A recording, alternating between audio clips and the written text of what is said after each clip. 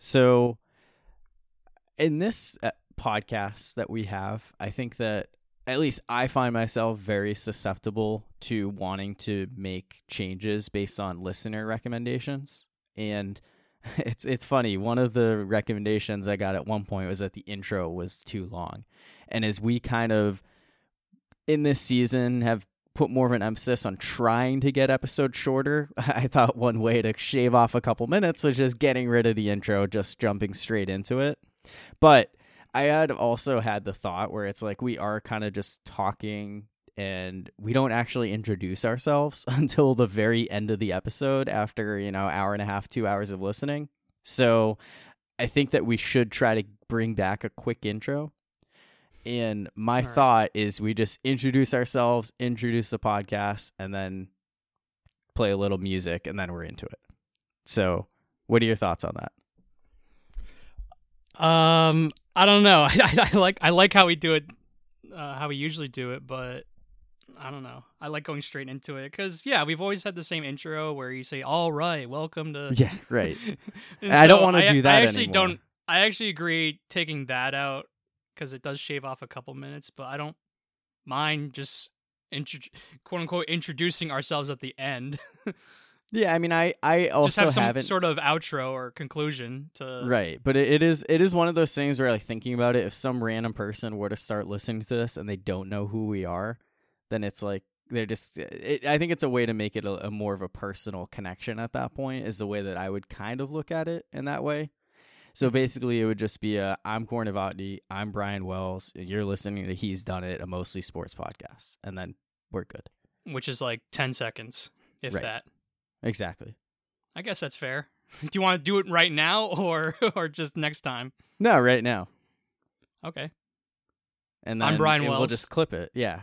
So, okay. And then can you also say he's done it?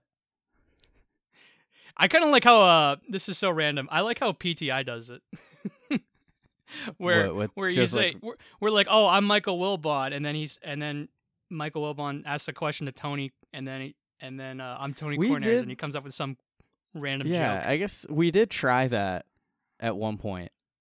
I guess when we did that one PTI episode. Yeah, I thought it was a little as great of a and sense of clunky. humor as Tony Kornheiser, unfortunately. Right. I think that would be the issue there. We might need to workshop it. So yeah. Anyway, whatever. We've already killed 3 minutes now. Right. I know. I think it's something to consider moving forward. Anyway, I'm Corn Novotny. You're I'm Brian Wells. Yeah. This is He's Done It. It's a mostly sports podcast. It's probably going to be about 97% sports in this episode, which I think is kind of the norm for us these days with the NFL, just because we like talking about football. It helps that the Steelers are on a bye week. But, the Patriots did play, and, we should probably I'll give you the floor to spend a little bit of time talking about another loss to the Raiders before we jump into some other questions related to the rest of the league. Yeah, it's pretty much kind of copy and paste at this point when it comes to the Patriots, where they're clearly not going anywhere and they're not a good football team. I think it's pretty well established that they're not a talented football team and they're not good enough to make any noise this year. But I think one thing that has to be mentioned is that they're not only they're not a talented football team, but they're kind of a dumb football team now.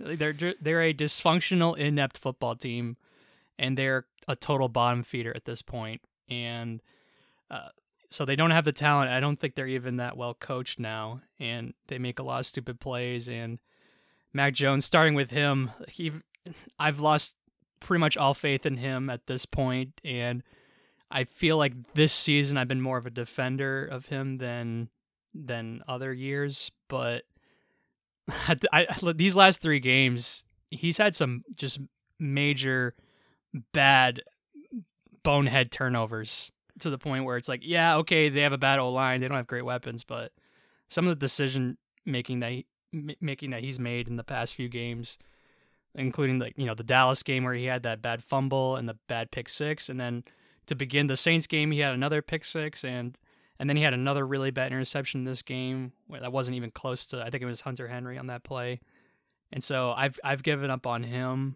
and the rest of the team is so bad now, and yeah, they're not even a well coached team now to this point, And I hate that we're in this position because I want a season, even if they're not going to make any noise in terms of, being a true contender. You still want them to have meaningful games as the year goes on into November and December. But now we're at a point now where they're 1-5. They really should be 0-6 because if it were Aaron Rodgers, they'd be 0-6. And now they're about to face even just like a crazy Hail Mary or play like just Randall Cobb catching that last pass. Right. They really deserve to be 0-6, to be honest.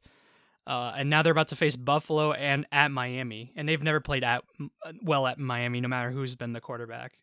And so they did win with Matt Castle one year.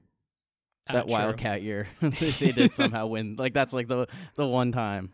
But yeah, so they're pretty much a lock to go 1-7 at this point, and which makes me excited about who they'll be drafting next in the draft. If it's going to be Caleb Williams or Drake May or whomever, but at the same time, I hate how early we got to talk about that kind of stuff. Right, middle of October is like extremely early to already be looking ahead to the NFL draft.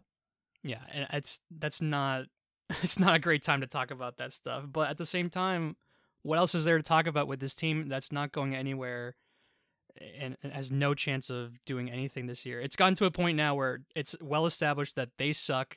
They're not going anywhere. And what are we doing from here? Is Belichick still going to be here after this season? Do you want him to make the decision on what we're doing in next year's draft, especially when you have a very, very likely top 5 pick? Like, are you going to take a quarterback? Are you going to take the right quarterback? Or are you going to trade out again out of the first round? And you're not trading out of the first round when you're that but high you're trading up. But down I the understand. draft. Yeah, that sentiment. So stockpiling future picks. So we're at a point now where that's the talking point, not like, hey, are they going to make some noise this year? Yes, you can look at the schedule and say, oh, they could beat that team. They could beat that team. You know what I think? I think the bad teams on the schedule are probably thinking, oh, this is our get-right game. Right, the Patriots. Right. This is our get-right game where we turn things around, and not the other way around where the Patriots are turning things around. I've completely given up on them now. It's even surprised me, even though I was really low on them entering this year. I didn't think it'd be this bad. I also didn't think it would be like this. I thought it was going to be similar to last year where the Patriots would kind of flirt with 500. They'll find ways to win games against teams that you don't think they'd beat. They'd look like really good at times, really bad at other times. And I mean, I did not expect to see 1-5. I didn't expect them to lose 34-0 to the Saints. And after that, I was just like, I don't know when to expect them to win a game. I didn't expect them to go at least 34 straight offensive drives without scoring a touchdown for the offense and not the defense. Right. It's just an insane stretch there. I think it was 28 straight drives without even scoring a point. Because something like that. It was 3-3 against Dallas, and then I think it was 79 unanswered points by the Cowboys, the Saints. Jim Nantz the really let you know how bad the Patriots were. Oh, mercifully ends finally that 79 unanswered streak. Right, and the thing is, they still almost found a way to win this game, and I mean, that Devontae Parker drop at the end, who knows what you could be saying at this point if he catches that ball. Instead, it's a drop. Mac Jones is sacked for the safety. Patriots end up trying an onside punt. Just a sad way to lose. It's a really sad way to miss the spread, too, when the spread is 3.5, and then you lose it on a safety. That's just wild. But it was so bad because that's probably the best throw Mac Jones has ever made in his life because that was a perfect. It was an awesome throw, yeah.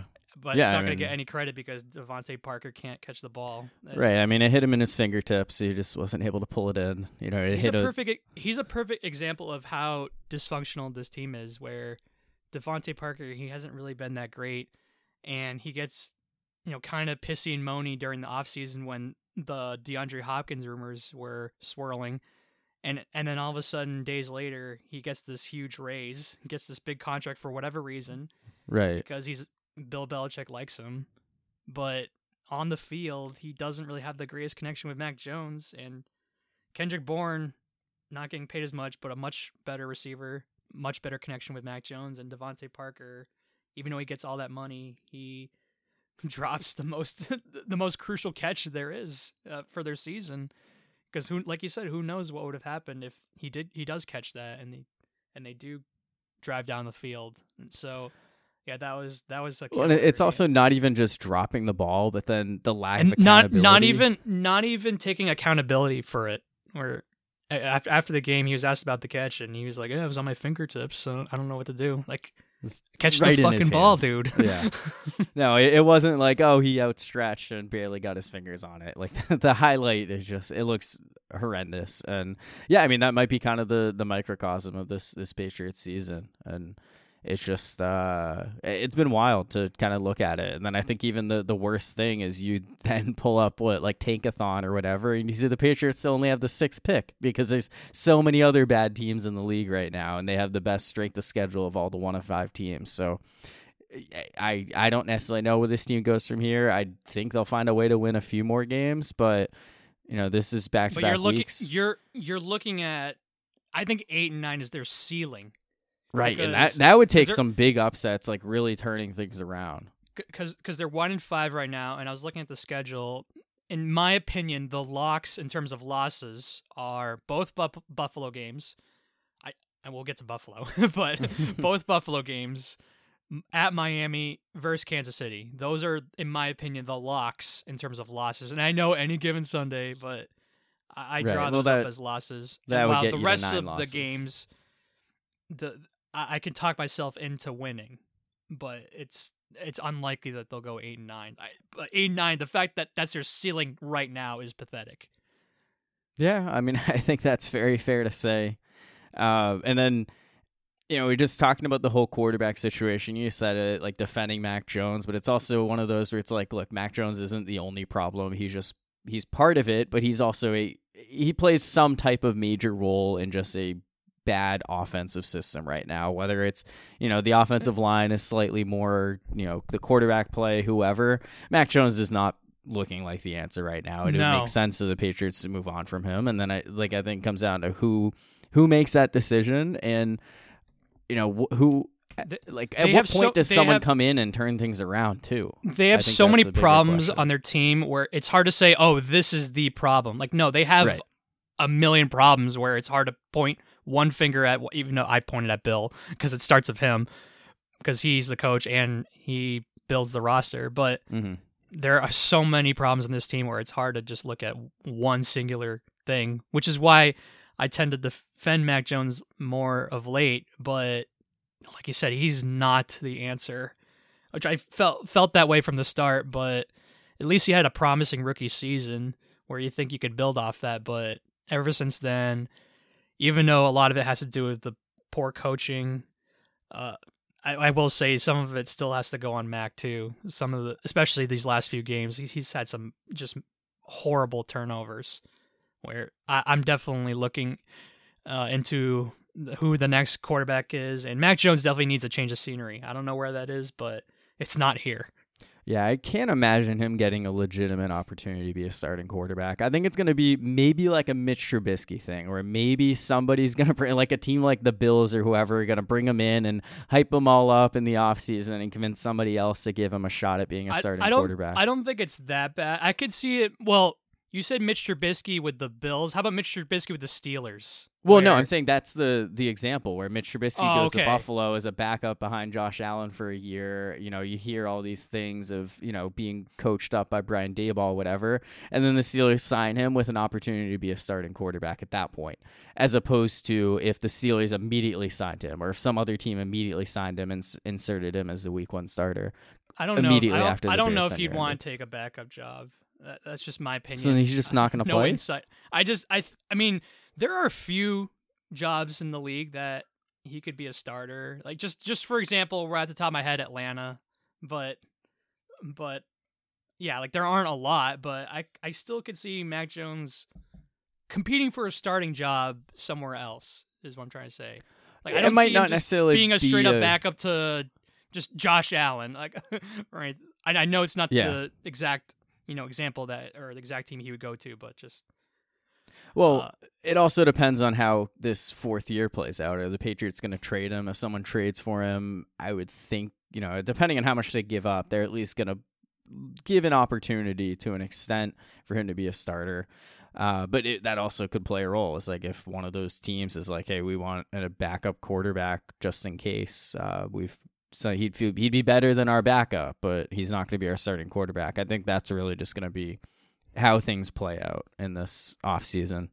It's week 7, and we're talking about who are they going to draft next, and where's Mac Jones going to play next year. I hate it talking about it this early, but my God, there's no hope for them now.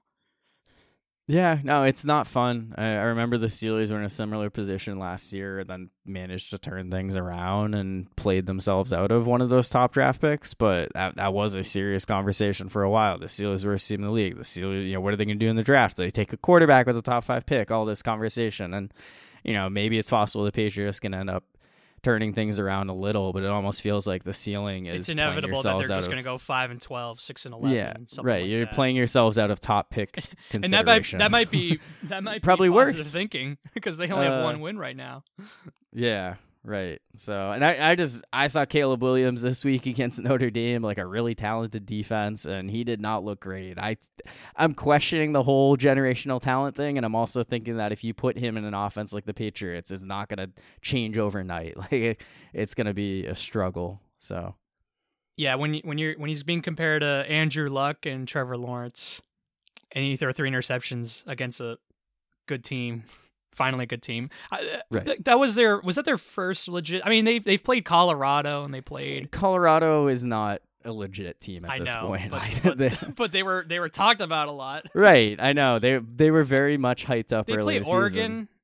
They haven't played Oregon. They haven't played Oregon. No. Well, they play Oregon and Washington coming up in November, and okay, so that's more. Those are two games that it's like all of a sudden this Trojan team is going from like national championship pick to. This is where down. I'm at, Corey, where even I got to start watching more college football. I got to start watching more film of Caleb Williams and Drake May and others. Right, Michael Penix Jr., Shedeur Sanders. I have no idea, where these quarterbacks are going to play out. I don't want anything to do with Deion Sanders' kid. Yeah, posting watch advertisements on his Instagram story at halftime and then blowing a 29-0 lead. Yeah, not a great sign there. Yeah, no, it's not necessarily a great spot to be in. The Steelers didn't play this week because they were on a bye, but it feels like the Steelers still lost a bye because Matt Canada is still the offensive coordinator, and the other 3 teams in the division all won.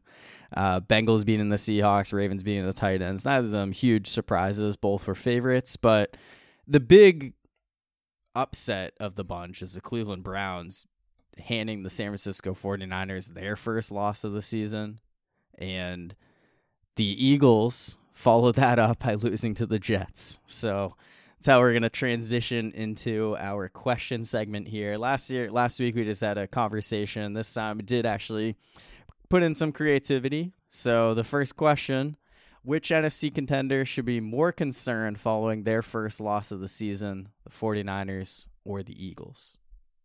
So both teams kind of lost in very similar situations. They were both on the road, both 5-0. They both lost, finally.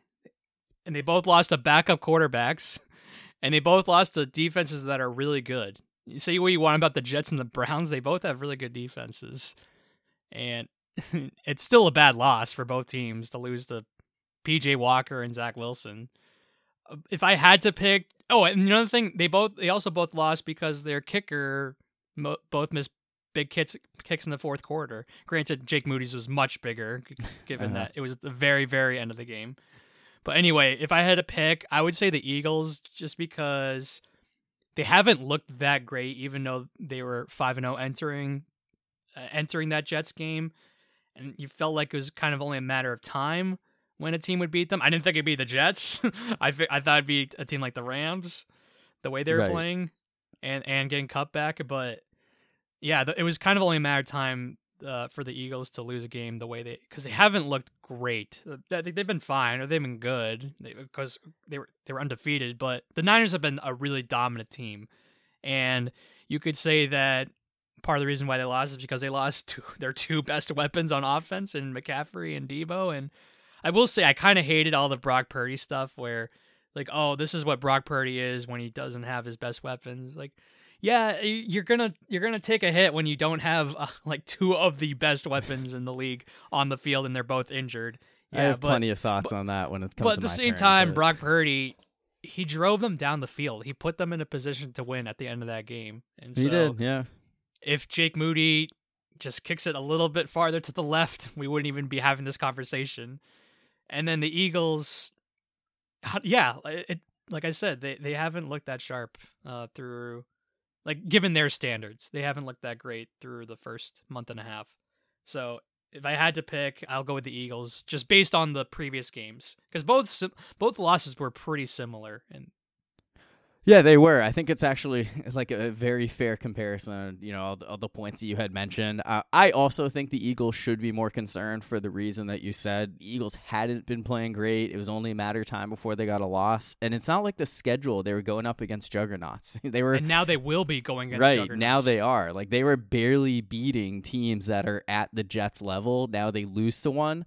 And the one kind of difference here, the Browns defense versus the Jets defense. Browns defense is like historically great. It's insane. You bring in Jim Schwartz, they go from like one of the worst defenses in the league to the best overnight. Just how bad Joe Woods was as a defensive coordinator cannot be understated. But as great as the Jets defense is, they were missing their top two cornerbacks, Sauce Gardner and DJ Reed. Yeah, neither of those guys parts played. of that. Yeah, and Jalen Hurts has not looked great to start the season, and he didn't play well in this one. 3 interceptions, some really bad ones. He's now tied for the second most picks in the league with Mac Jones, only behind Jimmy Garoppolo. And he has not, rushing is a looked... big part of his game. Like, that's still there. The Eagles' defense is still great, but that passing attack, it's AJ Brown. He's putting up great numbers, but Devontae Smith has not been great. And then overall, Dallas Goedert, outside of the Rams game, has been pretty much a no-show all year. Right. And it's not, I don't want to say that's his fault, but no, they haven't gotten the ball enough. You take away Lane Johnson to an injury in this game, and the Eagles' offense, it just, it already wasn't great, and now they put up, probably their worst showing of the young season, and, the competition is only going to get better from here. They have a really tough stretch coming up soon with games against the Cowboys twice, the 49ers, the Bills, and the Chiefs. And, those are 5 games. So like 5 of the best teams in the league. Yeah. Right. Yeah. I mean, those are 5 games that you want to, assert your dominance against those teams, but they haven't been able to assert their dominance against bad teams. Last year, the whole narrative of them with their undefeated start was, they aren't beating anybody, but they're dominant. The only reason why they're so good is because they have the easiest schedule. But they kept proving it all year, right, even against good teams, which is why I said that both things could be true, that they have a really easy schedule, but they're also a great team. Mm-hmm. And yes, it was unlikely that it was likely that they were going to take a little bit of a dip in terms of their win-loss record because of the harder schedule. But yeah, they weren't even they haven't played well even against the bad teams, where they barely beat the Patriots in a game where I think it's funny to say now, but I really think the Patriots played better in that game. And they almost lost to the Commanders on that. Late in that game, if they went for 2 at the end of that game, maybe. Who knows? Yeah. Who knows? Yeah, maybe Washington would have won that game. And then they just lost to the Jets, and maybe it's a credit to the Jets because they have a really good defense and they still performed really well even without their 2 best corners. And Zach Wilson has played a little bit better in these past few weeks, but that's still a bad loss. Yeah, no, I agree with that. I do think the Jets deserve some credit. They need to be taken at least seriously, even without Aaron Rodgers as someone who can be a threat in the AFC to at least make the playoffs. But yeah, I mean, it's a bad loss to the Eagles, and I think it's easy to say, well, they got off to a 5-0 start against a bad schedule, and if you played more difficult teams, they wouldn't be. That you really should be, and now you're about to face even tougher competition. So right, signing with the Dolphins on Sunday Night Football Week 7. Yeah, so we agree that it's the Eagles. Yeah, and the one thing I'll say about the 49ers, and this might be a bit of a rant here, but it's a tough week for Brock Purdy to have these, as everyone's talking about him as MVP. We finally say on this podcast that he's like a top whatever quarterback in the league. Then you take away Deebo Samuel and Christian McCaffrey, and he plays like that. It's still like not saying elite, but yeah, like he's definitely proven that he's top half, top 10. Yeah, possibly. All of a sudden you're bringing it down a little. And look, it's one of those things where I can admit that Brock Purdy has played really well in this system, and like he's taken advantage of this opportunity and he's looked great. when he's had these weapons. You take away, it's just one game. It's also against arguably the best defense in the league, one of the best we've seen in a while.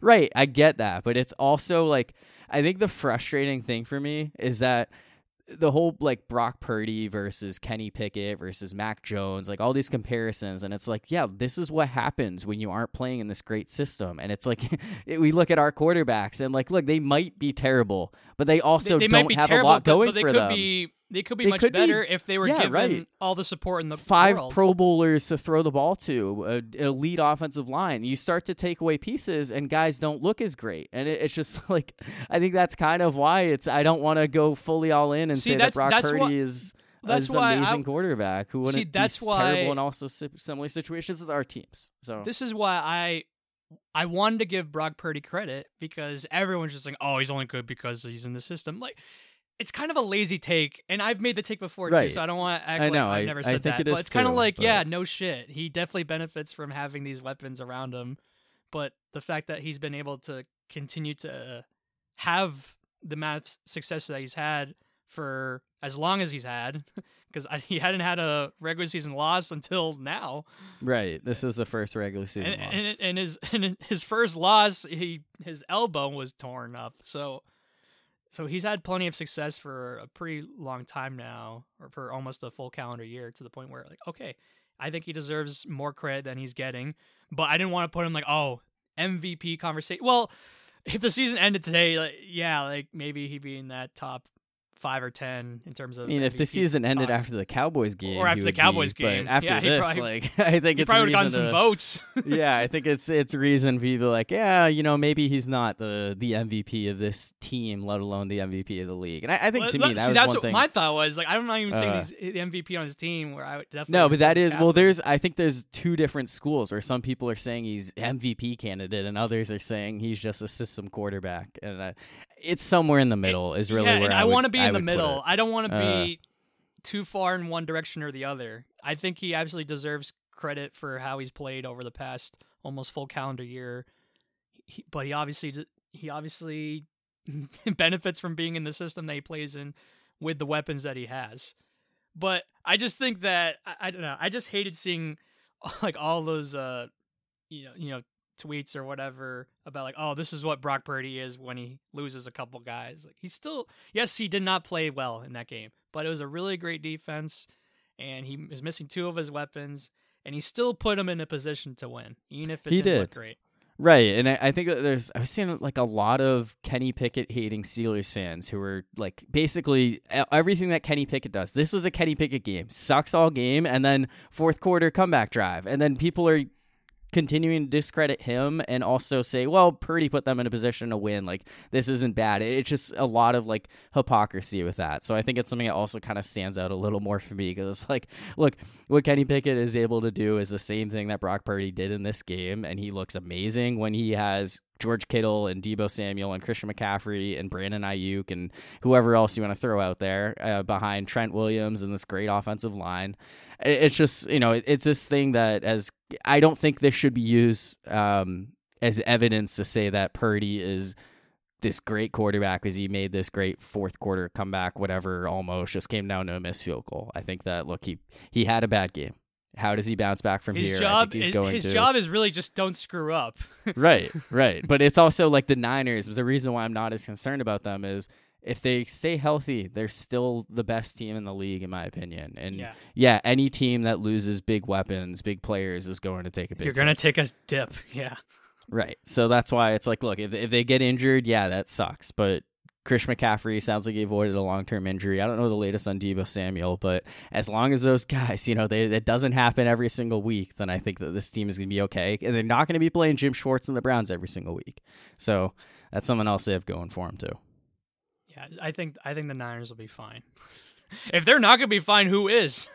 Right. Well, the entire league stinks if they're in trouble. Yeah, I mean, which I think there's a lot of people who are really down on the NFL right now following week 6. And it's not even just the teams that lost this week, but even some of the ones who won. Yeah, so like you said, there are some concerning losses, but there are even some concerning wins, especially in the AFC, where we had the Chiefs on Thursday Night Football, yes, they beat the Broncos, and yes, they won by double digits, but it wasn't really a very convincing offensive performance. And then Sunday night, we had the Bills face the Giants, which I thought was going to be a total ass-kicking, but it came down to literally the last second of the game and at the 1-yard line versus the Giants, versus a backup quarterback. And so the question is, which AFC contender should be more concerned following their close primetime victory? The Chiefs or the Bills? Yeah, and I think that this is another one where there's still some similarities here. In this case, both teams were at home. Both teams were facing teams that were 1-4 entering this game. And both low-scoring games. Yeah, right. Both low-scoring games. Only one backup quarterback in this case, though Russell Wilson might only be a matter of time before he's a backup quarterback if he continues to play like he did on this Thursday night. Look, if you've listened to recent episodes from me, you're going to know that I'm going to say the Buffalo Bills, and that I am someone who is just going to look at the Chiefs and say I still think they're the best team in the league because of Patrick Mahomes. I see Patrick Mahomes have what looks like a terrible game, and then you see, he still threw for 300 yards. And, he had some bad interceptions in that one. And I also look at it and say it was Thursday night. Thursday night football is rarely a time for players to play their best. So my issue with the Bills, it's been a problem throughout, is you never know what you're going to get with this team. Weeks 2 through 4, they were the best team in football, 41 points per game. Blowing out not just the Miami Dolphins, like in week 4, that was like a great one, but their blowout wins over the Raiders and the Commanders, like you need to acknowledge them, just how like they bounce back from week 1 and then they blow out that 2-0 Commanders team, just made them look absolutely horrible after people were kind of hyping them up those first 2 games. But then their other 3 games lose to Zach Wilson and the Jets on Monday Night Football. And then these past 2 weeks against the Jaguars, they scored a couple late touchdowns, but they got off to a really slow start and ended up losing. And now this one where they barely beat Tyrod Taylor and a backup offensive line Giants. So like their defense did enough. The Giants made some mistakes in this one, but the Bills, they just came out slow again. And you just never know what you're going to get with this team. So that's why I'm more concerned about the Bills. I think that on any given Sunday, they can be the best team in the league and look like a Super Bowl contender. And on any given Sunday, they can absolutely suck. We saw that against the Bengals last year. And that's why I just think it's inevitably going to catch up to this team, that they're just going to have the wrong day in January or February where they look like this. Yeah, they are infuriating because, like you said, they can look like the best team in the league, but then they're games like we've seen the past couple weeks, and they struggle offensively, and it costs them. And believe it or not, I'm actually also going to go with Buffalo because, look, Kansas City. Like I was higher on Buffalo than Kansas City entering the year, and I don't regret that because Kansas City, I still stand by that their weapons surrounding Mahomes aren't good enough. But at the same time, like looking at every single AFC team, maybe they are good enough because the rest of the AFC, even the good teams, have their weak points right now, to the point where maybe just having Mahomes is good enough, even if your weapons aren't great. So yeah, like you said, Thursday Night Football, a few days after playing a Sunday game, it's not ideal ever. I don't care who you are. I don't care what point of the year it is. Going from Sunday to Thursday is tough for players. It's also a division rival too. And another thing is Denver, yes, they got back in that game a little bit after the Sutton touchdown, but it was never really a question of who was going to win. The Chiefs were going to win that game anyway, but the Bills legitimately could have lost to the Giants, and they honestly should have. Yeah. Because in that first half, we saw the Giants, they were up 6-0, and then there was 20 seconds left on the clock, no timeouts, and all of a sudden, for whatever reason, they ran the ball. And then they couldn't get it off another snap or spiking, so they can get a field goal and make it 9-0, and that could have been the difference. They could have won 15-14 in that game instead of losing 14-12. You knew that those 3 points were going to come back to bite them, but it's also like a field goal is the reason why, in the second quarter is the reason why the Bills almost lost to the Giants. It shouldn't have come down to that. Yeah. Oh, and I got the score wrong. By the way, but at the end of that game. But anyway. Yeah, like the Giants easily could have won that game if they got the field goal in that second quarter, and things could have been different. But man, the Bills, yes, they look great at times, but at times they look like what they've looked the past couple weeks, and eventually what we've seen these past few seasons, that eventually catches up to them when they don't play consistent enough football, especially offensively, when they're not getting enough outside of Diggs. And defensively, yes, they didn't give up a lot of points, but they're facing Tyrod, like right. a backup quarterback. Justin Pugh off his couch. Just off the couch, exactly. I love that. That was such a great intro. Like, how are you going to look against teams that are much better than the Giants? Right. Yeah, so, I mean, well, and that's the thing is against the Miami Dolphins, they beat them soundly, just like it completely embarrassed them. It's just so crazy that they can beat a team with that high flying of an offense by that much. Yep. And then just look like how they do versus a really shitty team without their starting quarterback. Right. No, so what I was trying to come up, is there like a trend here? So those 3 games that we mentioned where they, scored 38, 37, and 48 points, they were all 1:00 Sunday games. The 3 games where they've come out and either lost or should have lost. Monday night in London and Sunday yep. night. Exactly. So prime time, and then the London game, their travel schedule is so wonky. I have no idea what their team's body clocks were, but you're just sitting around all day, whatever it is, like they just sleepwalk through those games, and that's what you end up seeing. The Jets took advantage. The Giants almost did. Jaguars certainly took advantage. And I was looking to see, is this like a trend? Last year, they had 3 losses in the regular season. All of them kicked off at 1:00 Eastern time. So I don't know what to make of it. It's a small sample size through 6 games, but that's kind of where we're looking at here. So I don't know if they play an AFC divisional round game against Kansas City or Cincinnati or Baltimore or whoever at 6:40 Eastern time. Is that there's no chance? Like I don't know. It's probably too early to be thinking about that. See, yeah, the next 3 games, right? So they play at 1:00 versus the Patriots. I know who's going to win that game, and it'll probably be an ass kicking based on these trends that we're looking at right now, Corey. It's probably going to be an ass kicking. But the next 2 games, Thursday night, and then Sunday night versus the Bengals. So hey, maybe who's the Thursday night game? The Thursday night game is against the Bucs at home. The Bucs, okay. So, yeah, I mean, if they come out slow against either of those teams, and then Monday knows? Night versus the Broncos. Wow! So 3 straight primetime games against the Bucs, the Bengals, and the Broncos. So I would say that's 3 games to kind of buck this trend, but the Giants they're worse than at least 2 of those teams, maybe all 3. So. Hard to say that any of those should be considered a lock. Yeah, so we'll see.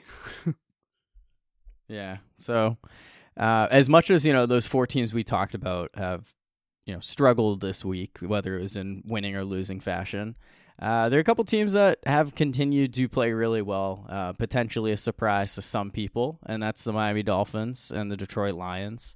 Dolphins blowing out the Panthers despite falling behind 14-0. Lions go into Tampa and they beat a pretty decent Bucs team, 20-6. So which of those teams is a bigger threat in their conference to the teams we mentioned and everybody else, the Dolphins or the Lions? I'm having a really, really tough time with this question, where I don't want to say as tough as the time like the Bears Broncos question, but I'll admit, like, I don't know. I could see either answer and you being right. If I had to pick, gun to my head, I'll pick the Dolphins, because I think there are a lot more questions with the top contenders in the AFC than the ones in the NFC, in my opinion, where I think the NFC, there are a couple really dominant teams. Yes, the Eagles have not looked great, but I still think they're still a true Super Bowl contender. While the top ones in the AFC, like the Chiefs, like their weapons aren't the greatest. The Bills, we just talked about how they're the most inconsistent football team ever. And the Bengals, they've looked a little bit better, but Burrow's injury is still a big question mark. And so I think there are more questions with the top contending AFC teams than the NFC ones. And then, I don't know, the Miami Dolphins offense is just so fun to watch. It's so explosive. And even in their one loss, they still were able to score 20-plus points. And then when they get Achane back, along with Mostert, their running game has been awesome. It's made it really easy for Tua to excel in this offense. And they haven't even gotten that much out of Jalen Waddle. I mean, yes, he's finally scoring some touchdowns now, but the fact that they haven't really needed him that much, right? And they've still looked as amazing as they've been offensively. I take their offense so seriously. They have so much speed on their offense. Where, like, if I had to pick between the two teams, I'll say Miami because of how explosive their offense is, and along with the question, I have more questions about the top AFC contenders than the NFC ones. Yeah, but I think I don't mind you going Detroit either, though. Well, I said the Dolphins feel like the right answer for that reason, given that it's easier to make a case that the Dolphins are the best team in the AFC than it is to say the Lions are the best team in the NFC. But I think that's partially due to just preconceptions. And it's one of those things. I don't know if I'm just being different, but I want to say Detroit here. I think the biggest rebuttal to Miami is I want to see what happens when they play like a physical defense, or what happens when they play out of their element in and a not situation. Carolina and Denver. Right. Yeah, and I don't know that we're necessarily going to see that, especially if the Dolphins can get that number 1 seed and have the road through the AFC playoffs go through Miami. I think that makes them way more legitimate. But the way the Lions are playing right now, I think week after week they continue to move up in terms of where they stand in the power rankings and how they go up against some of these other teams. Like the Niners and Eagles going into the year, I agreed they were 1-2, and then the Lions were somewhere below them. But I don't think the separation is as big as it used to be. I think they're 3 now. You do think I still think the gap is a little big between. I expect Philly to get better, and San Francisco, even though they lost, is still great. Granted, one bad loss, but Detroit, they're the third team. It's just a question of how big that gap is. Really. Right, and I agree with the Niners, but I don't know about the Eagles because the Eagles' schedule is really tough coming up here. We'll find out pretty soon. The Lions, they feel like they should run away with the NFC North. 6-0 in the division is very much on the table. And, overall, they're not playing a first-place schedule this year. They already beat Kansas City and Arrowhead. I know that loss to Seattle, it's another team that's considered one of the top teams in the NFC, but they went toe-to-toe with them. It wasn't like they, just no-showed for that game. The Lions look great right now. Their fans are loving this team. They're showing up no matter where the game is played. I love it, too. Dan the man, definitely. He should be in the Coach of the Year running, which I don't think is a hot take. No, Mike McDaniel But him too. and Mike McDaniel, too. He should be in it as well. Yeah, two of the most likable coaches in the league. I'm glad that you brought it up. Just real quickly here, because Dan Graziano of ESPN, he every week he does a Overreaction Monday article. I do like those, yeah. Yeah, so I normally like them. They're kind of fun. They also give me some inspiration at times of things that we could talk about just based on what the national narratives are. And he had one who's D'Amico Ryans has already won Coach of the Year, and his rebuttal was it's an overreaction. Mike McDaniel, Dan Campbell, Kyle Shanahan, all three of those guys still have something to say about it. Even Robert Saleh, the Jets. The Jets should be in last, with Wilson in there and not Rodgers. I thought they were gonna totally suck. Yeah, but they've actually been hanging in there, and they're not going to finish last because the Patriots are, and they might actually be in the running for a playoff spot still. I mean, I don't think they'll make it still, but you can't count them out right now, which is crazy. They've won 3 games, and 2 of them were against Buffalo and Philadelphia, and so I think he deserves some credit too. I would still pick either McDaniel or Campbell as the top 2 front runners right now, but. Even D'Amico Ryans and Robert Saleh, I think they should be. And I mean, the argument for Ryans is he's a rookie head coach on a team that had no expectations. If they can make the playoffs or, even come close to it, that he's going to get a lot of votes in his favor. But basically, the whole point of this is Graziano throws in a little note. What if Mike Tomlin lugs this Steelers roster to a division title? And I just think the whole concept of Mike Tomlin and the national, the whatever media says about him, is just so nauseating at this point. It's just we just talked about it. The whole AFC is kind of not very good right now. The Steelers have maybe the best defensive player in football in TJ Watt. It's not like this is some Carolina Panthers or, one of those teams' rosters.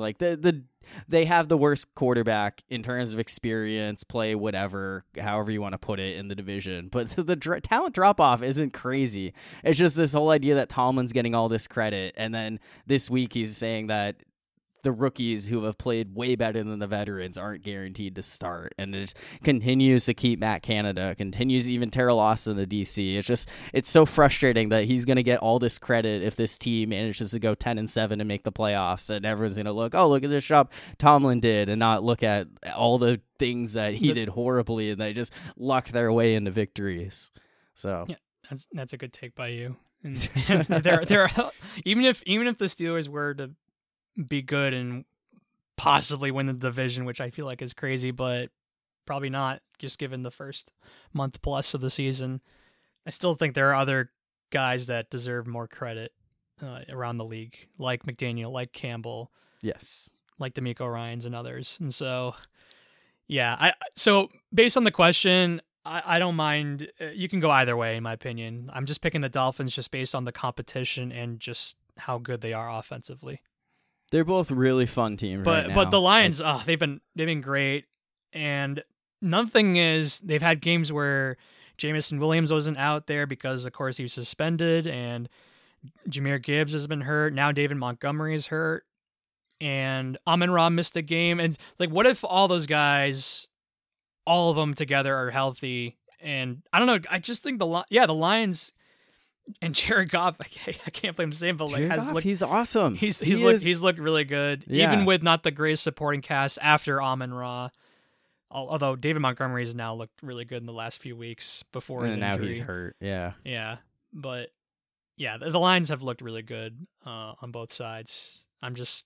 If I had to pick, I'm just going Miami. But no, I get it, and I like both of these chances right now. Lions Dolphins would be a very fun Super Bowl. Oh, it'd be awesome. So, yeah, I know the Dolphins are a division rival, but Mike McDaniel he's the man, and the combination of their speed on offense and how sharp of an offensive mind he is, scheming their guys open, especially Tyreek. Mm-hmm. Also, random thing to note: I hate that that celebration he had was flagged and he'll be fined. Oh, right. It's a phone. The flip phone. Who cares?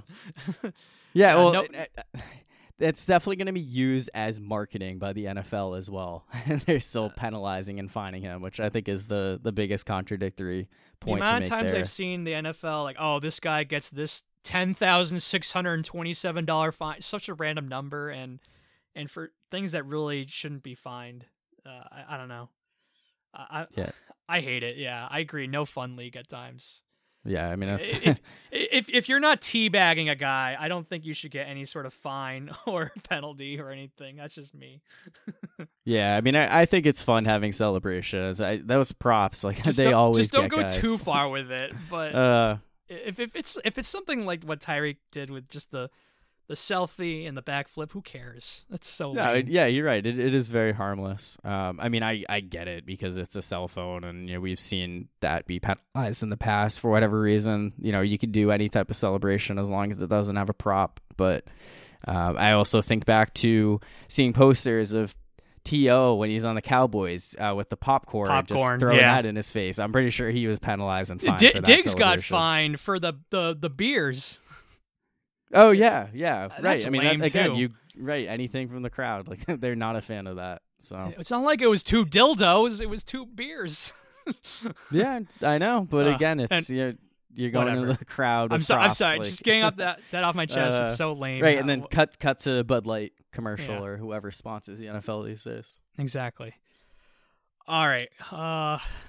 Looking at the NFC South, we got 2 teams that are at the top of the division, or near the top of the division, in the Saints and the Falcons, who are both coming off pretty bad losses, and they're both pretty frustrating to watch offensively. So the question is, which team do you find more frustrating between the 2 NFC South teams, the Saints or the Falcons?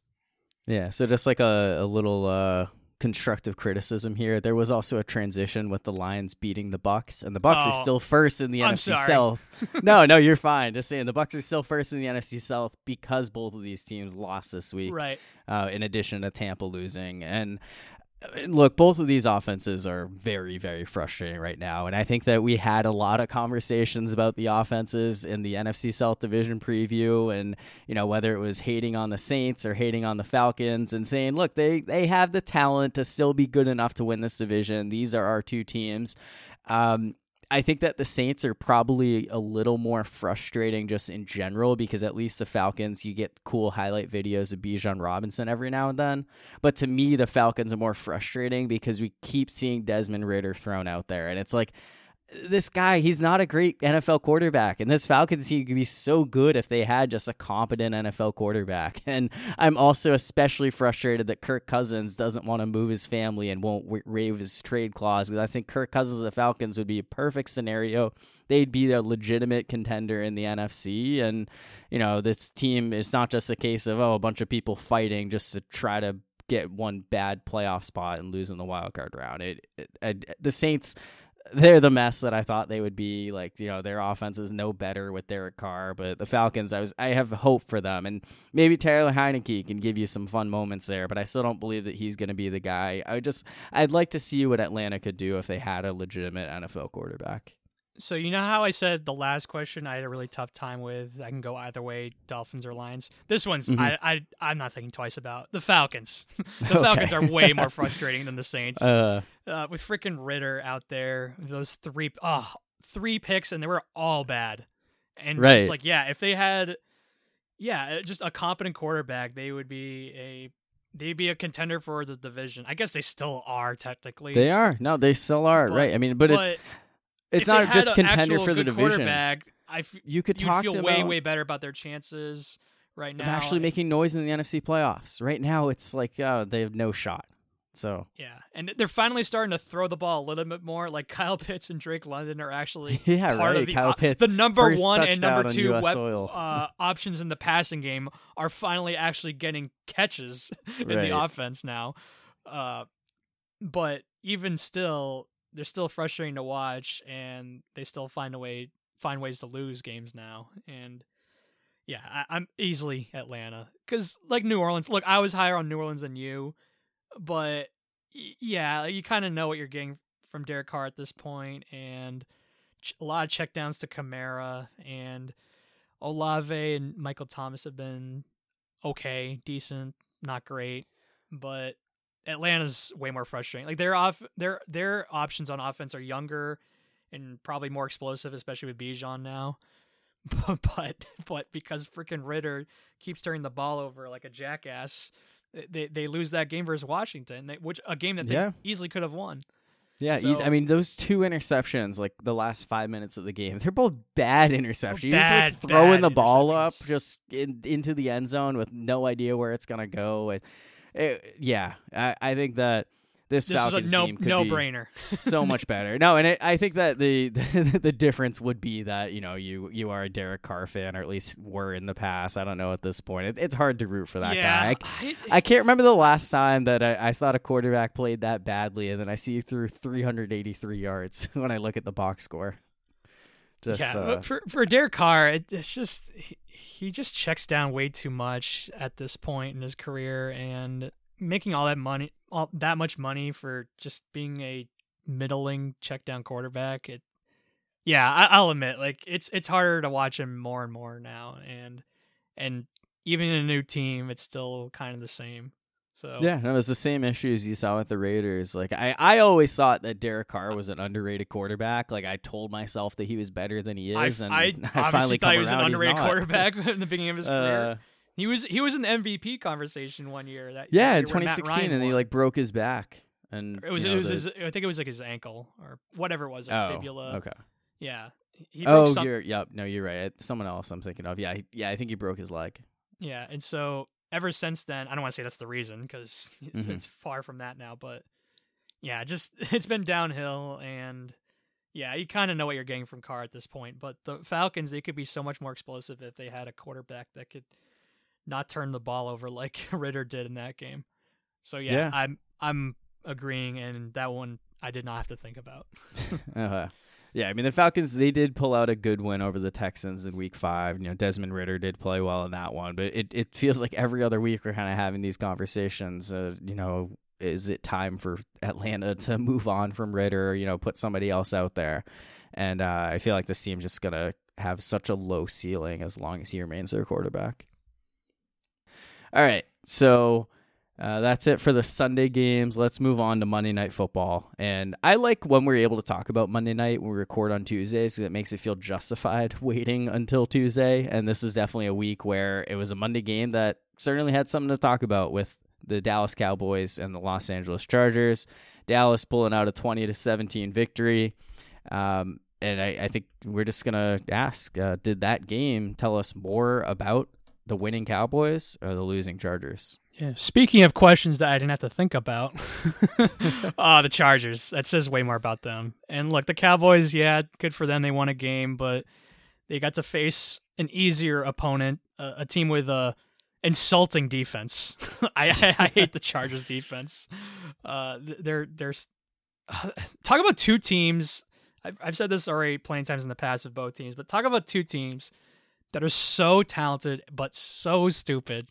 With all the penalties that they commit, so undisciplined, and but it says more about the Chargers because they were the team that lost. Because if they were if the Cowboys lost, maybe I'd say them. But look, the Cowboys they'll look good versus teams that have more holes on defense, easier defenses to play against. But once they face a really great team like the Niners, they're gonna get exposed, and their ceiling is capped. And yes, Dak he finally looked good, but again, against a much easier defense to face than the Niners one, because once they face stiffer competition, Dak is going to implode, and along with the rest of the Cowboys.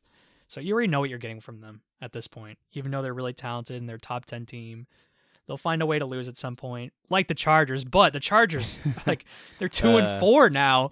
Like, what do you need? What do you need to see more from Brandon Staley? He's of all coaches in the league, he deserves to be fired more than anybody. Talk about a team that would be so good if they just had a competent head coach that knew what he was doing. And yeah, I just think, I don't know. Like I think they'd be so much better if they got a new head coach. And can't help but laugh at that because I feel like people have said that about the last 30 years Chargers for the Chargers. Yeah, right. Yeah, a team that'll find a way to lose. So maybe it doesn't even matter who the coach is. I don't know.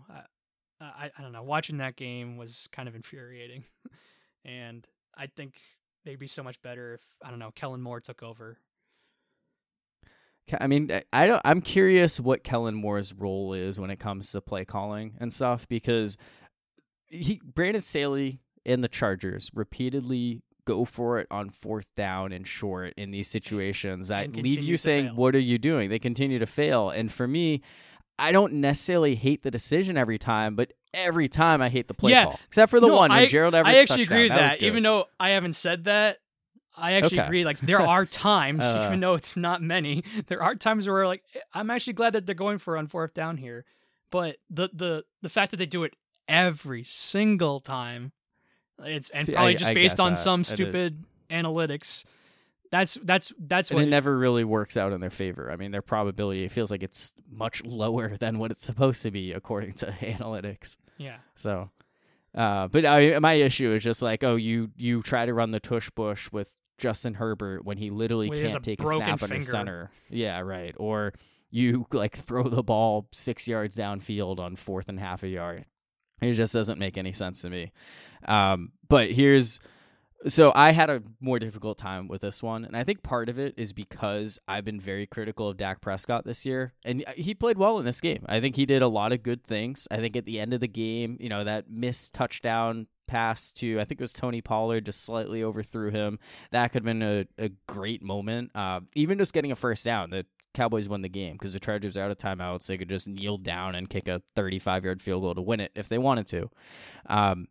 But I also lean more toward the Chargers. And my thing is, it's not even about, this Chargers team having a ton of talent and squandering it. I know Justin Herbert is playing great, he's playing hurt right now.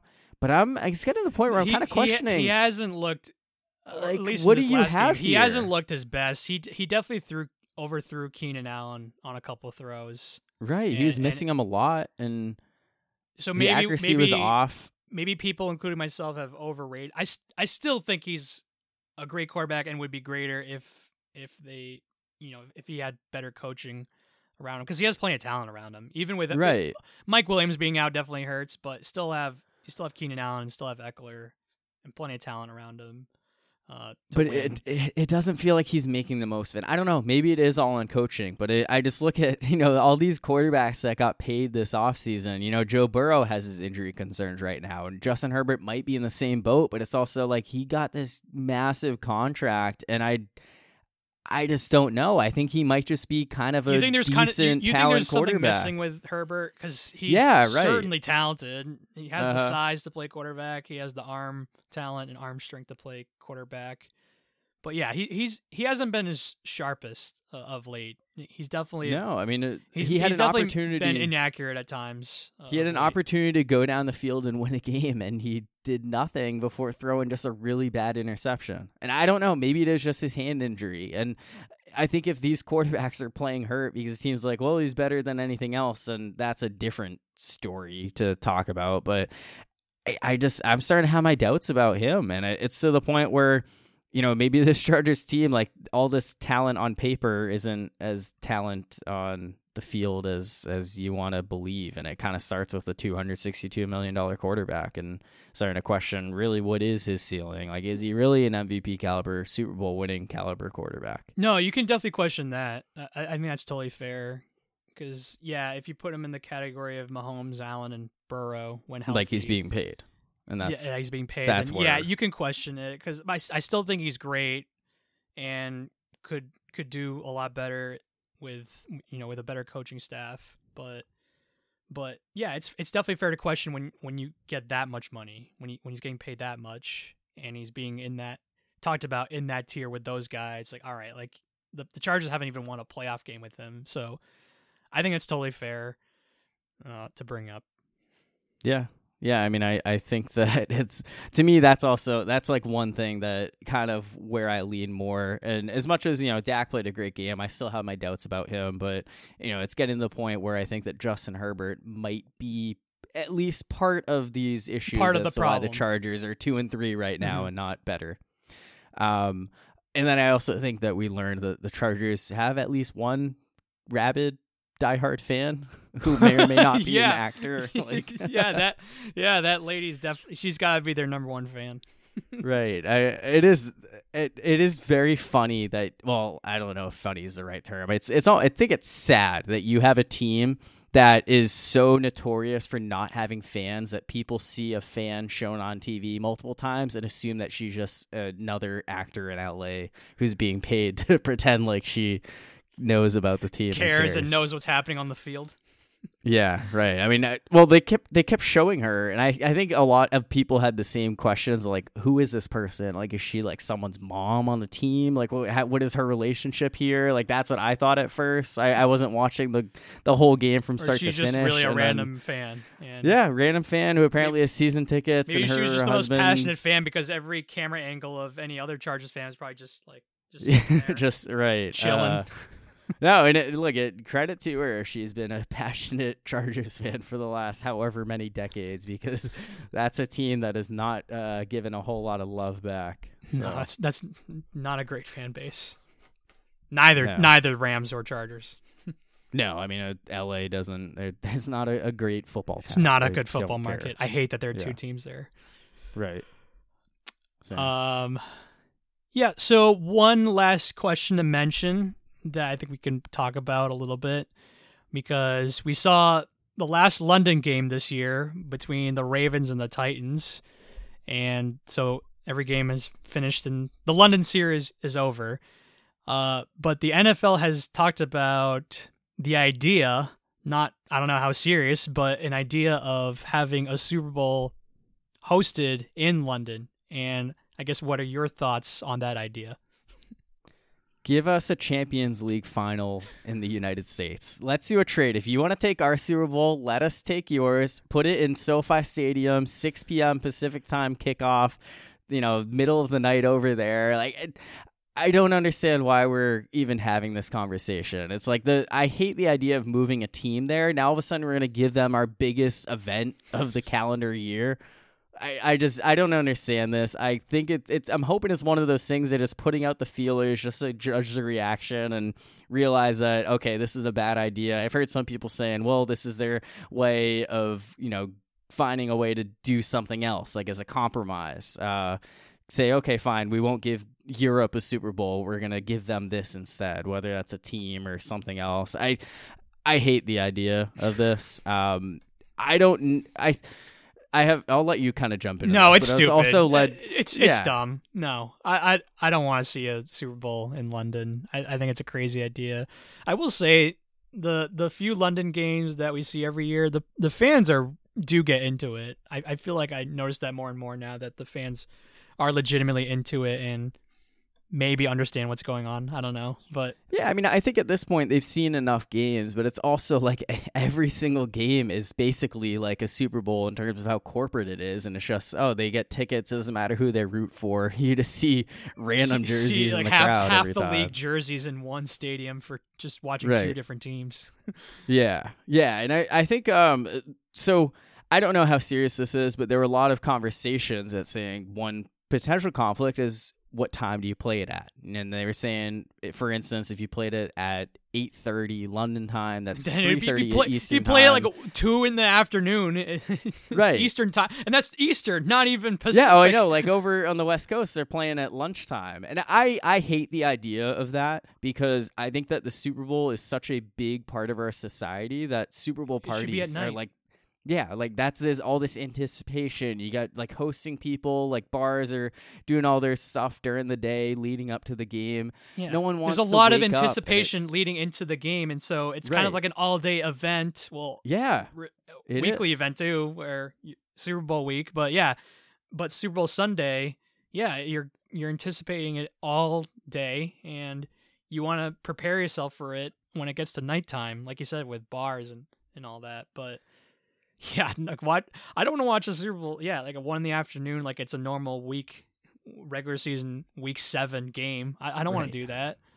No, I don't either. And I'll say I love the Sunday 6:30 start time. I think I would have been more open to moving it to a Saturday or whatever when I was in school and I had to get up early in the morning to go to high school at 7:20 a.m. was when we had to be there on Monday mornings. But now it's at the point where I don't care. I like having it being just an excuse to hang out with friends and drink on a Sunday night. I can work from home or even take the day off on Monday if I want to. In a perfect world, the NFL adds an 18th game and it moves back and it falls the Sunday right before President's Day. Yep. And, so you can actually have the day off. Right. Exactly. Making it be a holiday for a lot of people anyway. But yeah, I don't have an issue with it. I don't like the idea of moving to Saturday. I just can't imagine. You play the game on a Saturday night, and it's like a lot of people don't really care. People are out and about doing other things on Saturday, and then what do you do with that Sunday? So you just, it's right. Just don't fix it. Don't fix it. If it ain't no. broke, don't fix it. Right. I think it's perfect. Sunday 6:30 Eastern time, 3:30 Pacific time. Yeah, doesn't matter where I would it hate is. to Keep have it in the U.S. I would hate to if watch. You want.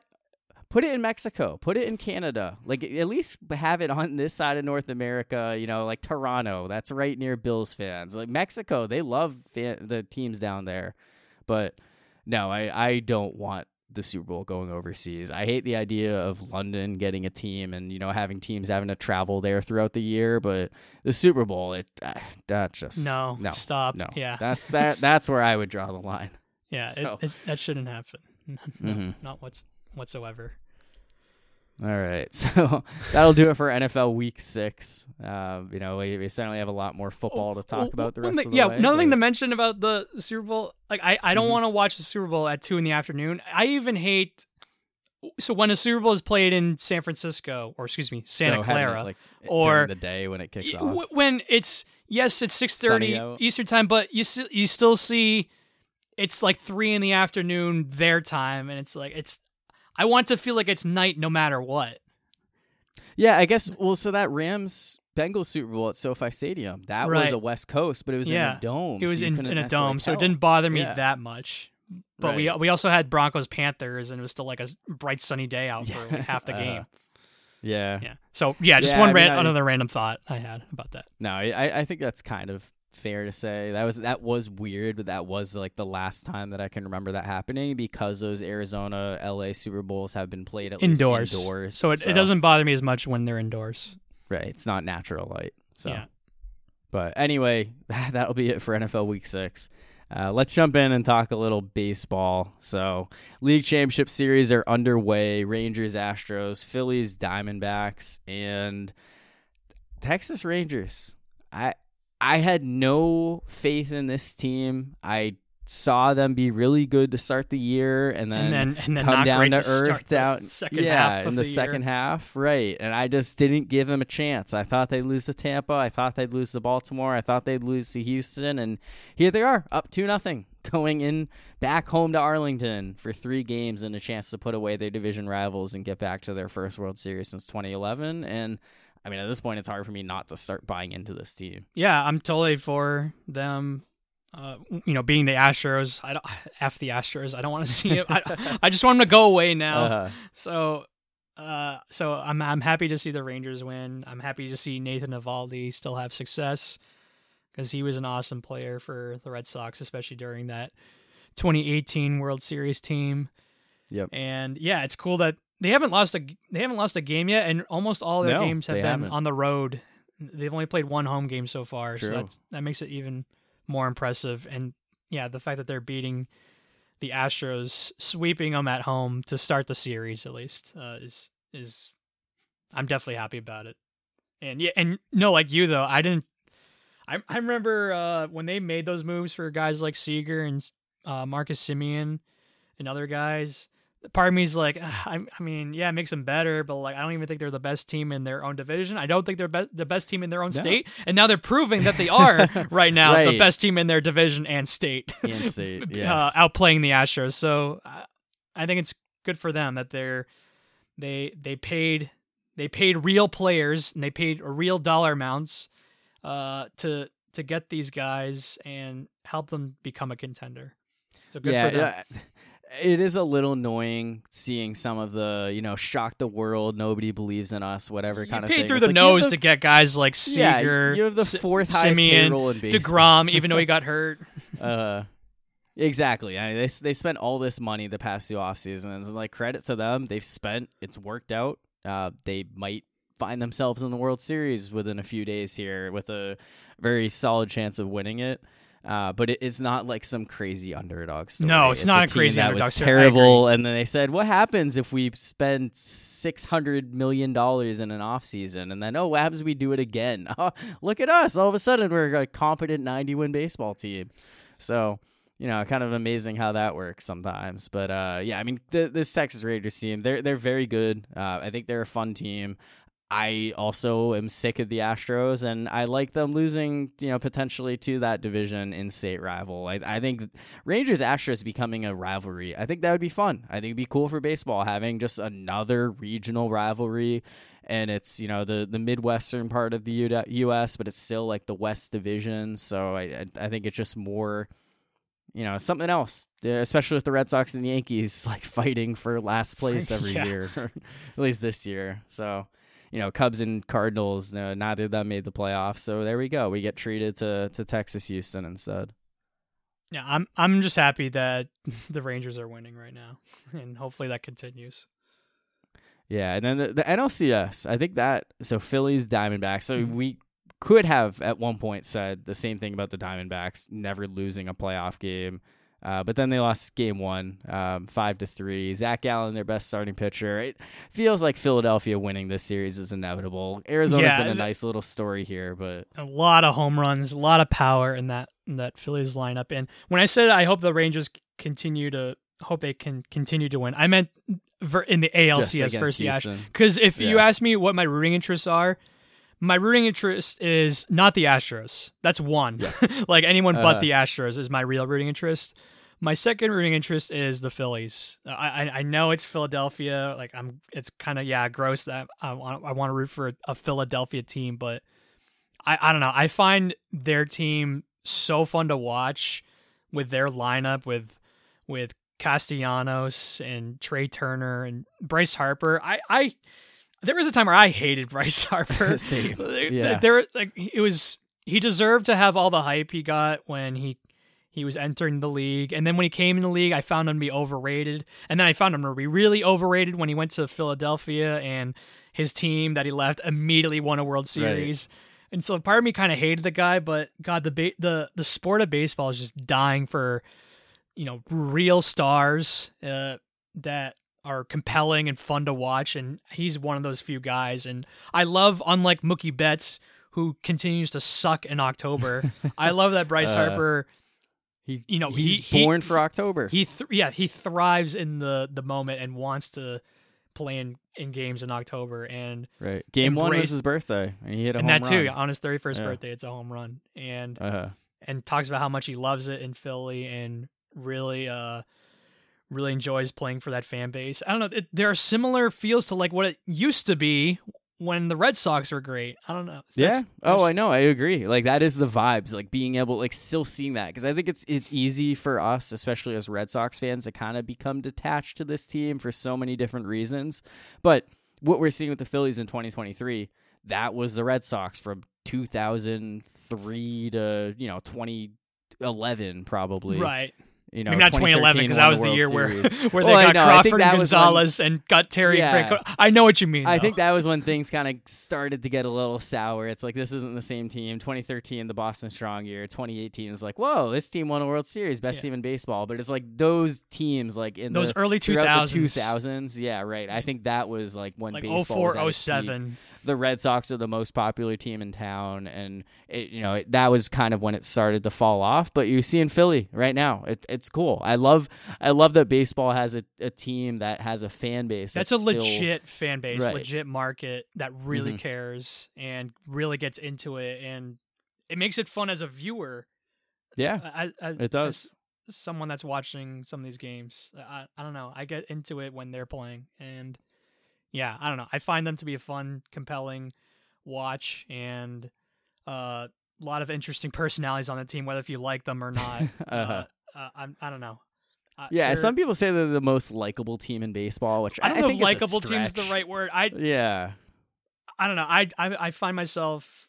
I mean, I am rooting for them. They're so I fun. guess it's fun in a way, but right. Or they're likable in a way, but because I don't admit, I don't want to see the Astros win. And then when it comes to the Rangers and Diamondbacks, look, I guess I like the Rangers more the way they've played, but I kind of don't care about the Rangers or Diamondbacks. While the Phillies, I'm not going to act like I'm a real fan or anything, but I just find that the combination of the personalities on their team, along with a real baseball market, fans that actually care are into it.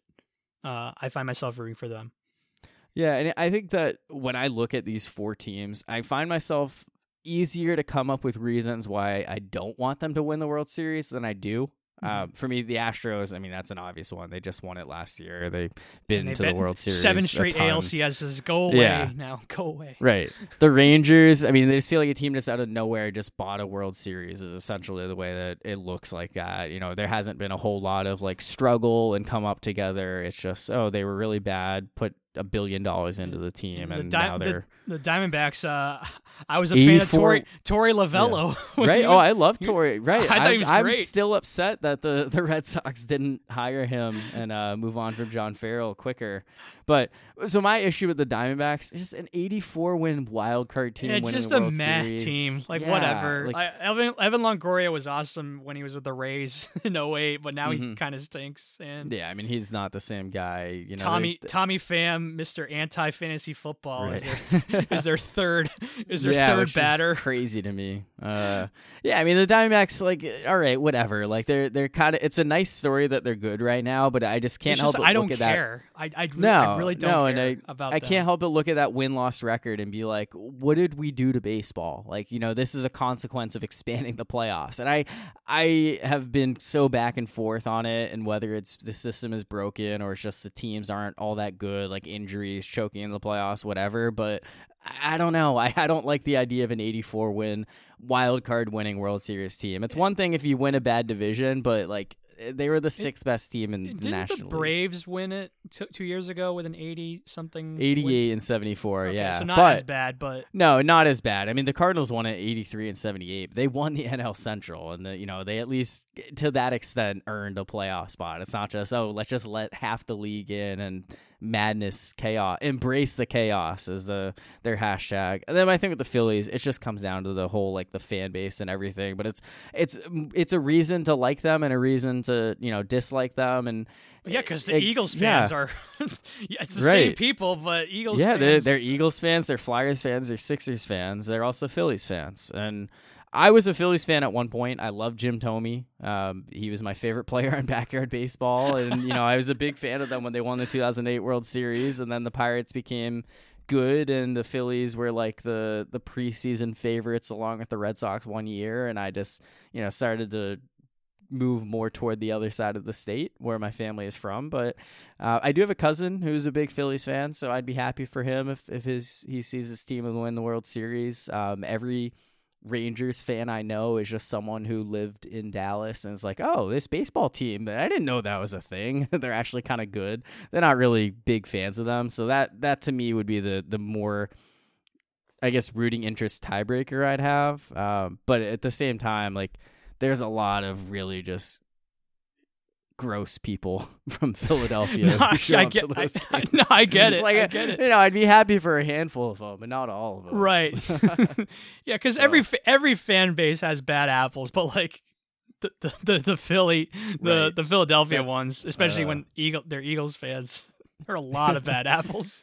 And I'll say one of my favorite Steelers fan videos. It's a guy who's getting arrested, and the news team asks, "Do you have anything to say?" And he pauses a few seconds and says, "I hope the Steelers win the Super Bowl," as he's being thrown into the back of a cop car. It's like, yes, great video, but it's also like, yeah, every fan base has some bad apples, like you said. So yeah, I mean, it'll be fun to see how this plays out. I think a Phillies World Series again would be really fun. Rangers, it would be. I want Rangers Phillies. That's what I want. That's where my rooting interest is right now. Rangers Diamondbacks. It is a classic MLB interleague rivalry. AL NL play each other twice a year. It just would not interest me that much. It really wouldn't if that's what the matchup was. Like anything with the Diamondbacks. I get that. I just. They're the team with the least buzz. They're the least buzzworthy team left. Yeah. Yeah, no, I agree with that. I mean, hey, it's a consequence of the Dodgers falling flat on their face. It's like, man, now which I'll take, which I will take. So, I'm fine with it for one round, but I don't want to see him in the World Series. Right, and Phillies Rangers, I mean, you have an interesting storyline that just occurred to me. The last time the Rangers were in the World Series, they lost back-to-back World Series. Yeah, and they were one strike away from winning, and they did not. Yeah, win. and they'd have a chance to win their first ever World Series and make the Phillies the latest team to lose back-to-back World Series. Okay, so, that would be both the Texas teams, both to the two Texas rivals. Yeah, it would be interesting. So. Yeah, I mean, it's definitely going to keep my attention. So it's something to do on a weeknight for sure. No, I was watching some of Rangers Astros yesterday before the football game started, and I watched some of 5 Diamondbacks Phillies. Time, so yeah, like just flipping back and forth. Yeah, yeah, it's fun. It's nice having games, every night, having the occasional just late afternoon start. So I actually realized Game 3 of the NLCS at Arizona, that's a 2 p.m. local time first pitch. Kind of not the most ideal. Hopefully their fans show out. I mean, this is a National League Championship 2 p.m. in Arizona, another fan base that, like the opposite of Philadelphia, like they don't really care. Yeah, I certainly have my questions there. I do remember for Arizona. Yeah. I'm not feeling good about that one. Well, there's probably also going to be a lot of Phillies fans because I think that there's a lot of Philly fans I'm talking about the local fans. No, I know. Yeah, but it'll probably be a sellout, but not necessarily only because for the home team. Crowd. Yeah, right. So, yeah, that's a interesting scheduling decision on their part, but I think it aligns with Game 4 of Texas Houston, so that could be the sweep potential. So. But Yeah, I'm certainly excited to see where these games play out. I guess, do you think the baseball playoff system is broken, or you just enjoy I'm kind of with you where I'm back and forth on it, where I look at the Dodgers and it's like, oh, they're just a bunch of chokers. But then I look at the Orioles and think, oh, man, they should have been rewarded a little bit more for the season that they had, because they've been so bad for so long, and they finally have a great season with the players that they have that are up and coming, and then all of a sudden they just lose just like that. And right. So I'm kind of mixed. I have mixed feelings on it too, where I like that they've expanded the playoffs more, and they give more teams a chance to make a run and put up a better product in the regular season. But then you see, when you get to the end, it's like, is this really the greatest matchup we're seeing in the World Series? Kind of like I love hockey, but there are times, maybe not of late, because we saw like Colorado and Tampa in the finals, and like, those are like two of the best teams. But there have been years where you have, there's a lot of chaos, and it's so great for the first round, the second round, but then you get to the final, it's like, oh, great. We get the Montreal Canadiens Penguins right versus Sharks, Lightning versus Canadiens, Golden Knights versus Panthers, where you're coming into it and you're thinking you want to talk up the underdog team, but you kind of have a pretty good feeling who's going to win the series. Right. No, and I agree with that. Look at March Madness. The 2023 tournament was insane, and then you end up with the Final Four with UConn, love Miami. The chaos, and then you have UConn versus three teams that don't. Really Miami, Florida Atlantic, and San Diego State, and then you think back the year before, and you had North Carolina, Duke, Villanova, Kansas. Like, give me those teams in the final. Right? Yeah, it's not as I love the Peacocks, but early on, that's as far as I wanted them to go. Like, I don't. Right. I mean, that's like the perfect Final Four. It's in the end, like, if you can get a tournament that has a chaos, but then in the end you're like, has man, a real matchups in the final right. four or championship, then that's when it's perfect. But right. when and you have baseball, chaos and then leads to like, this is our final matchup, great. Like then. No, I know, and baseball's starting to trend that way. And look, I get it, playoffs, like, let it happen out on the field, whatever. But what's the point of playing on 162 game regular season if you're just going to have an 84 win team have a chance of winning the World Series? Right, and it feels like the bye is a punishment. And yes, I get you don't necessarily want to be in one of those best of 3 wild card situations where 2 bad nights and your season is over. But then it's not like football where you got to rest up. We talked about that last week, where in football you want and need to have the bye. Right. But in baseball, you play every single night, basically. When in baseball, you can talk yourself into saying it's not beneficial. I don't know if it is or isn't. The momentum and stuff. I don't think we've seen a large enough sample size. Right. It's 2 seasons of this format. But in football, we've seen it plenty of times where, yes, you need the bye.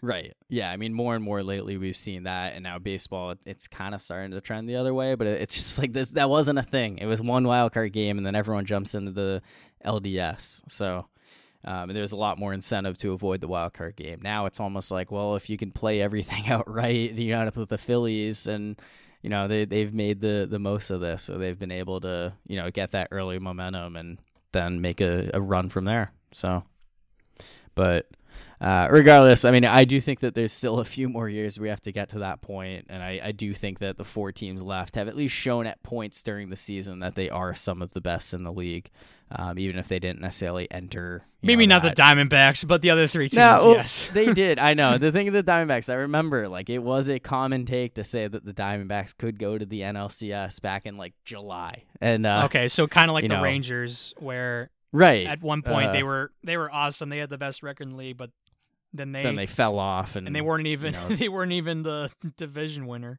No, they end up as a wild card. Yeah, right. Exactly. It's playing out the same way, and then in the playoffs, just whatever, it works out. Kind of funny somehow. But yeah. So we'll see what happens from here. I'll certainly be tuning in, and we'll obviously be tuning in to the NFL still, even if your team is not. Trust me, really I watch more Red Zone than ever. And I see the Patriots less than ever on Red Zone because they can't ever get into the Red Zone. Yeah, what, like 27 straight drives? I think it was 34. Stupid. 34 straight without yeah. a touchdown on their team. Even not without the a other red team. zone possession. It was like really bad. So, but anyway, that'll do it for this one. So we definitely have an outro. For my co-host Brian Wells, I'm Corey Devotny. Thanks everyone.